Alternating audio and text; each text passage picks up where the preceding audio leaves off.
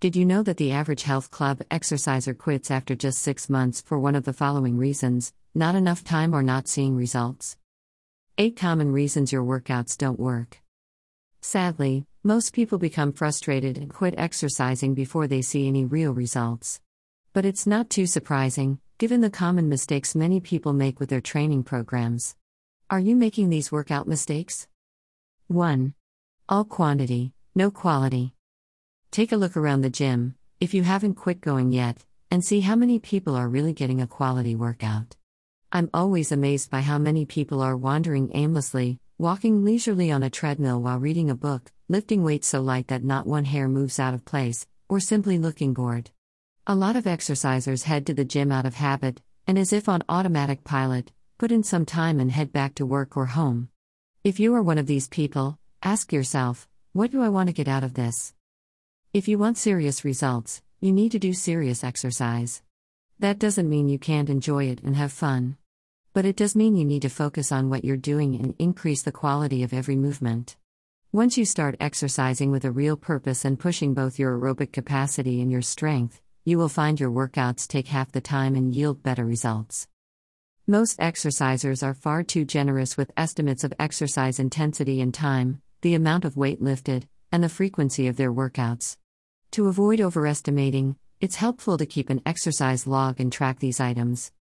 Additionally, many people mistakenly believe that if they exercise at a moderate pace for 30 minutes, they've burned lots of calories and fat.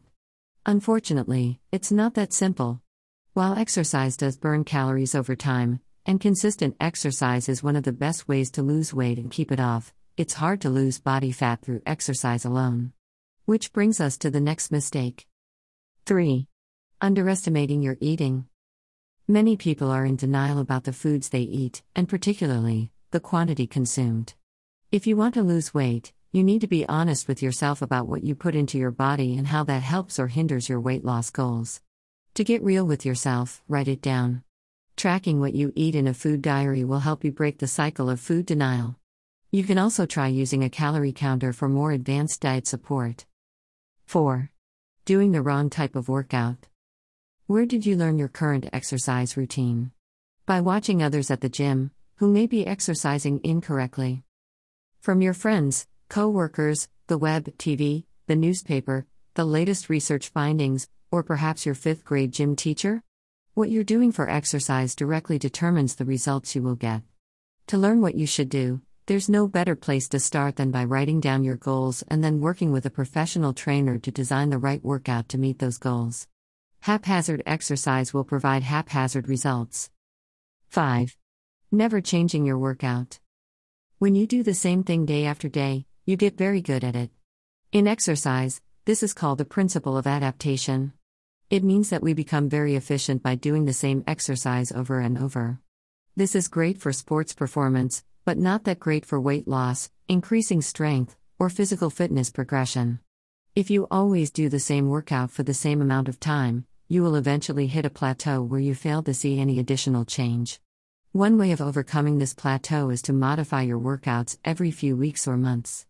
You can change the type of exercise you do, the length, the amount of weight lifted, or the number or reps.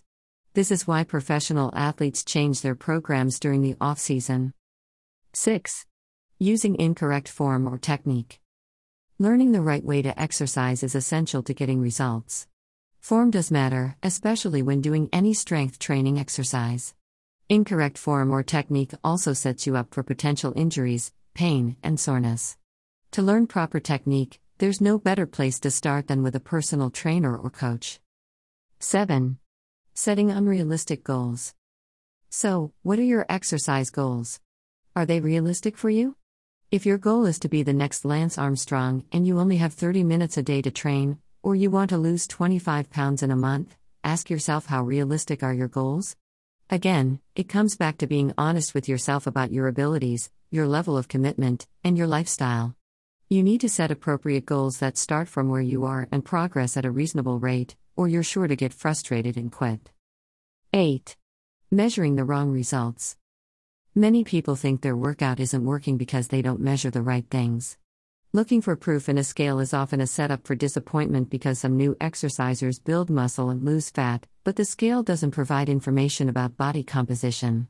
Better ways to measure your fitness progress include tracking your heart rate at a given pace, measuring the distance you can cover in a certain amount of time, tracking the amount of weight you can lift, or even writing down how you feel, physically, at the end of each day.